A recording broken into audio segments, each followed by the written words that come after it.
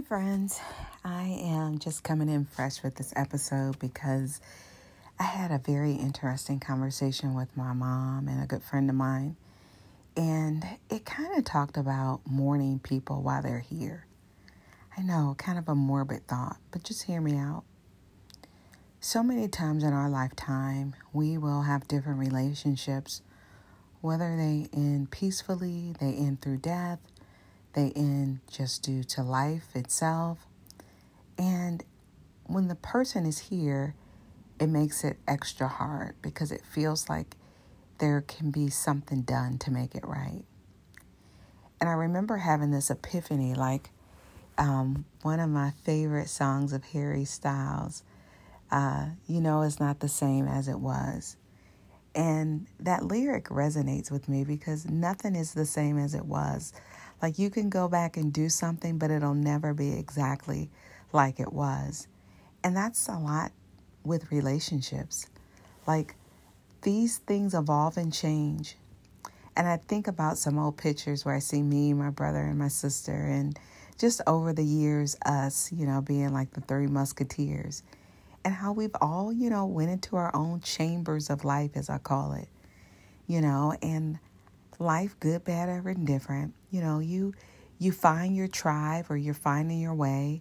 And sometimes it takes you away from the people you care about, whether it's involuntary or voluntary. And I think I had gotten to a point in my life where I didn't always have the gratitude that I do now for my family. And I was in such a bad place for many years mentally that I felt like I was fighting against them a lot and that I didn't feel like I was heard in most of the adult and even as a kid, And the one thing about, when we have our experiences, you're going to get pushback on how you feel. And it's hard. Because we all have our own reality. You can take three people that all grew up in the same household and, you may get some consistent stories, but, you're going to find some variances. And that has to be okay too, because we all come into our truth in our own way. But I think the most painful thing I'm learning as an adult is that I'm mourning things when they're here, and it's not intentional. Like, there are friendships, there are family ships that I know that aren't what they used to be. They're not as there was. And I don't know if they can go to something better. And I look back at the past and looked at what we had. And sometimes I wish I had a time machine to go back and soak up those moments because I had no clue that we would be where we are today. And I think about how so long you can have a person in your life or people in your life, and you just keep thinking that these people are going to be there. And then you find out in time that, life takes you on a course, and it may even take you away from these very people. And at the time, you may not be aware of it. And then once you have some time to really think about things, you see that there's this big gap. And sometimes people realize the gap and they try to close it. And I feel like I'm at a point where there's some very dear relationships to me that they'll never be the same. And it kind of stings a little bit. But I'm also trying to work through understanding that everything has its place and time. And that I have to allow new doors to open. And that this is giving me the opportunity and the room to have new fellowship with new people. And that those people held space for me and were so important to me at that time. But me keep going back to wanting to that time machine where things were where I liked them best. It's just not realistic, and it doesn't help me in my present. And I think that's what I wanted to share most of all. I think it's totally okay from time to time to think about, some memories that you have and times that you spent with people. But when we ruminate and keep dwelling on them about where they should be or how it used to be, we're kind of not living in the present. And this came up for me. Our family is relatively small. And I remember when I was a kid, we would get together so much, and it was so fun. I had no idea what it was like putting together any of these dinners and get-togethers. And I just assumed everybody's family was doing it, and this was going to be happening for the rest of my life. I'm a kid at the time. And then I remember, the party stopped. And all it takes is a couple of party poopers. And what happened over time is that, some people prioritize alcohol at the parties, and that became to be the centralized theme. And then people couldn't hold their liquor, as they say. And, we had to get the disturbances under control. And then we had to worry about the neighborhood or the neighbors if our company would spill out. And then we decided, we don't have to have any beverages, so let's be sober. And then a lot of people didn't want to come to the events because it was a sober event. And then it got to be in a part where, people wanted more participation. And instead of one person doing all the cooking, they had said, hey, let's combine and let's do more. And it just felt like pulling teeth. And as long as the one person was doing the majority of the work, everybody had buy-in. Everybody was okay with it. But once the collective team had to get together and do things, well, that really stunk up the room really fast, and nobody wanted that. And I remember when I began to see the shift in my own family, and I would see these little pockets of division, that there are certain family members, they got together, and this pocket of the family, they got together, and so forth. And over time, that gap just got wider. And you had less and less in common. And I'm grateful that the relatives that I did have close to me growing up, that I had those experiences with them. Because who would have thought as an adult that I would not have the same relationships with them? I remember last year I was traveling out of state, and I have a relative that stays out of state, and I kept calling and letting them know I was coming in town, and I was so excited because it was something that I had been wanting to do for a while. And you know how it is when you have someone move out of state. I don't know about your family, but a lot of times people just don't go to the other people who move out of the area, And I felt like I'm finally doing my part. So I'm calling and trying to make contact with this relative. And we finally made contact, but it was brief. And I remember I felt so let down because I just knew we were going to interact and spend all this time together. And the reality is that didn't happen. The reality is that we didn't get together. And I remember at one point my boyfriend said, babe, people have their own lives and they have their own things going on. And you have to understand that sometimes even people that we're close to, they're fighting their own demons. And what I will say is that I don't even think it was necessarily personal. I just think that our lives just don't fit in perfect little containers like they used to when we were kids. Because now we're the adults and we have kids and we're navigating through work and the obligations of life. And I remember feeling like, man, this was the one person that I really wanted to connect to, and I'm not even able to do that. And I felt so defeated. And I had to take another stance and say, you know what? You're here in this state you've never been, and you have to make it your own. You have to make the time count for you. And at the end of the day, you don't get your time back. So you have to be planful and mindful. And you have to understand that things happen the way they're supposed to. And you don't want to force people into things that they're not comfortable with.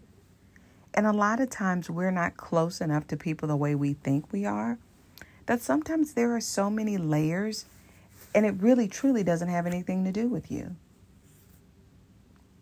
I think for me, when I lived out of the city from my family, there were periods of time where I just wasn't comfortable showcasing where I was in my life.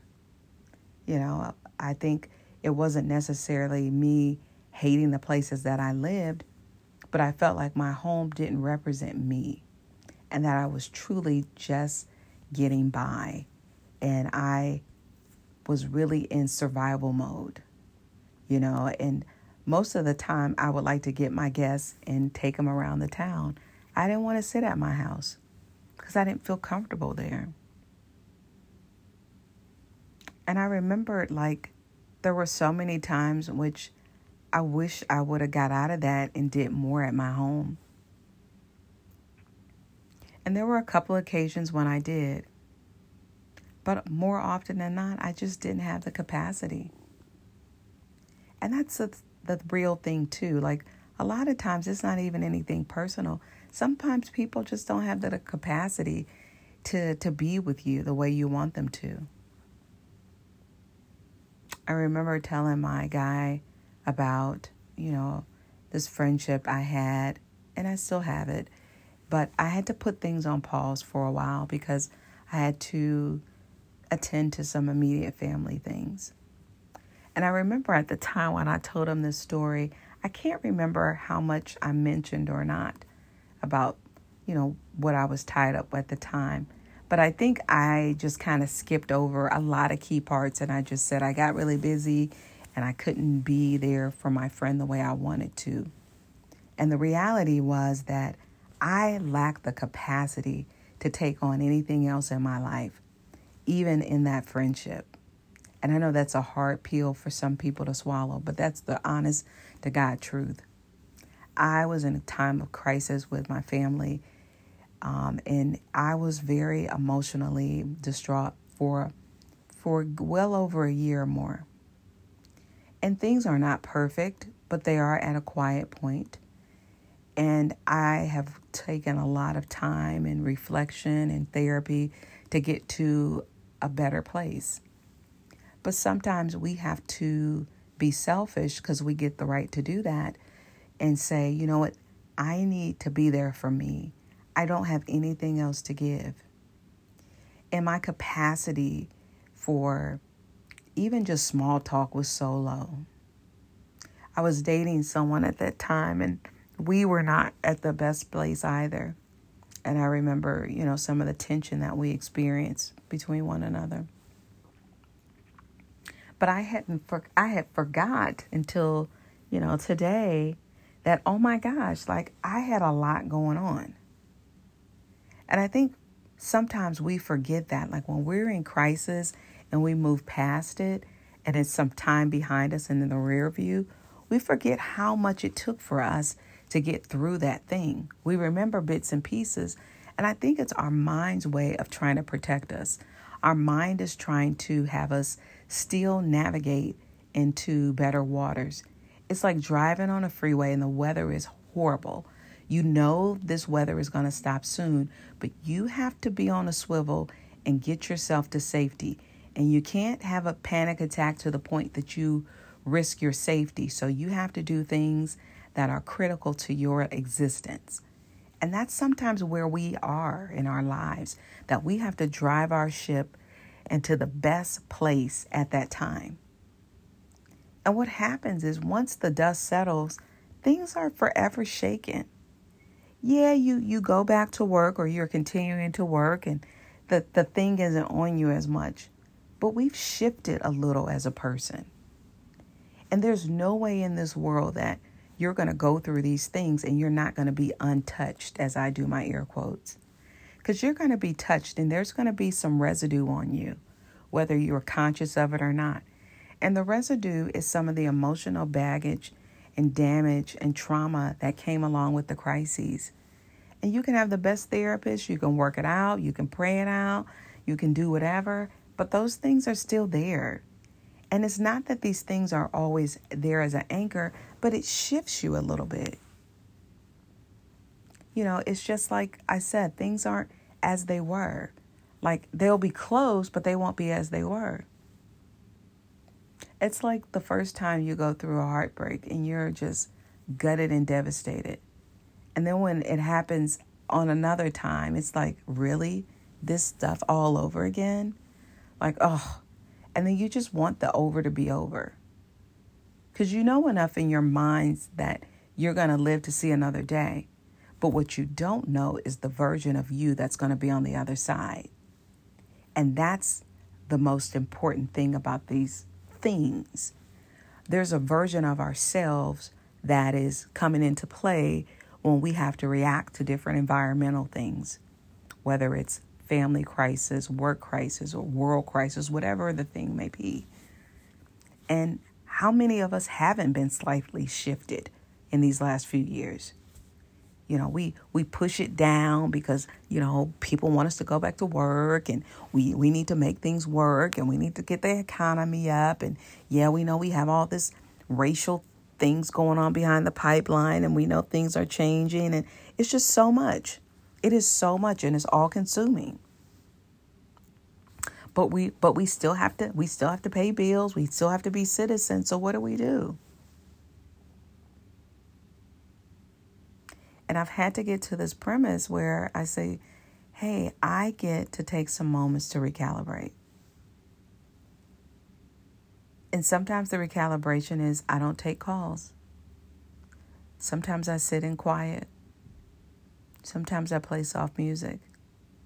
Like right now, I have my incense going and I have my singing bowl next to me. And I have one of my books next to me as you hear me shifting it around. And this book is by Carol K. Trueman, and it's Feelings Buried Alive Never Die. You know, and these are the things that I'm using as my grounding materials as I am in this space of unknowingness in life. There are some really awesome, great things that are going on in my life that I am just over the moon like a rocket ship. And there are some things that I'm like, man, I wish those people were here in it to see it, or we were doing different things. And I've had to make this acceptance that there are people in my life that won't be in my life the way they were before.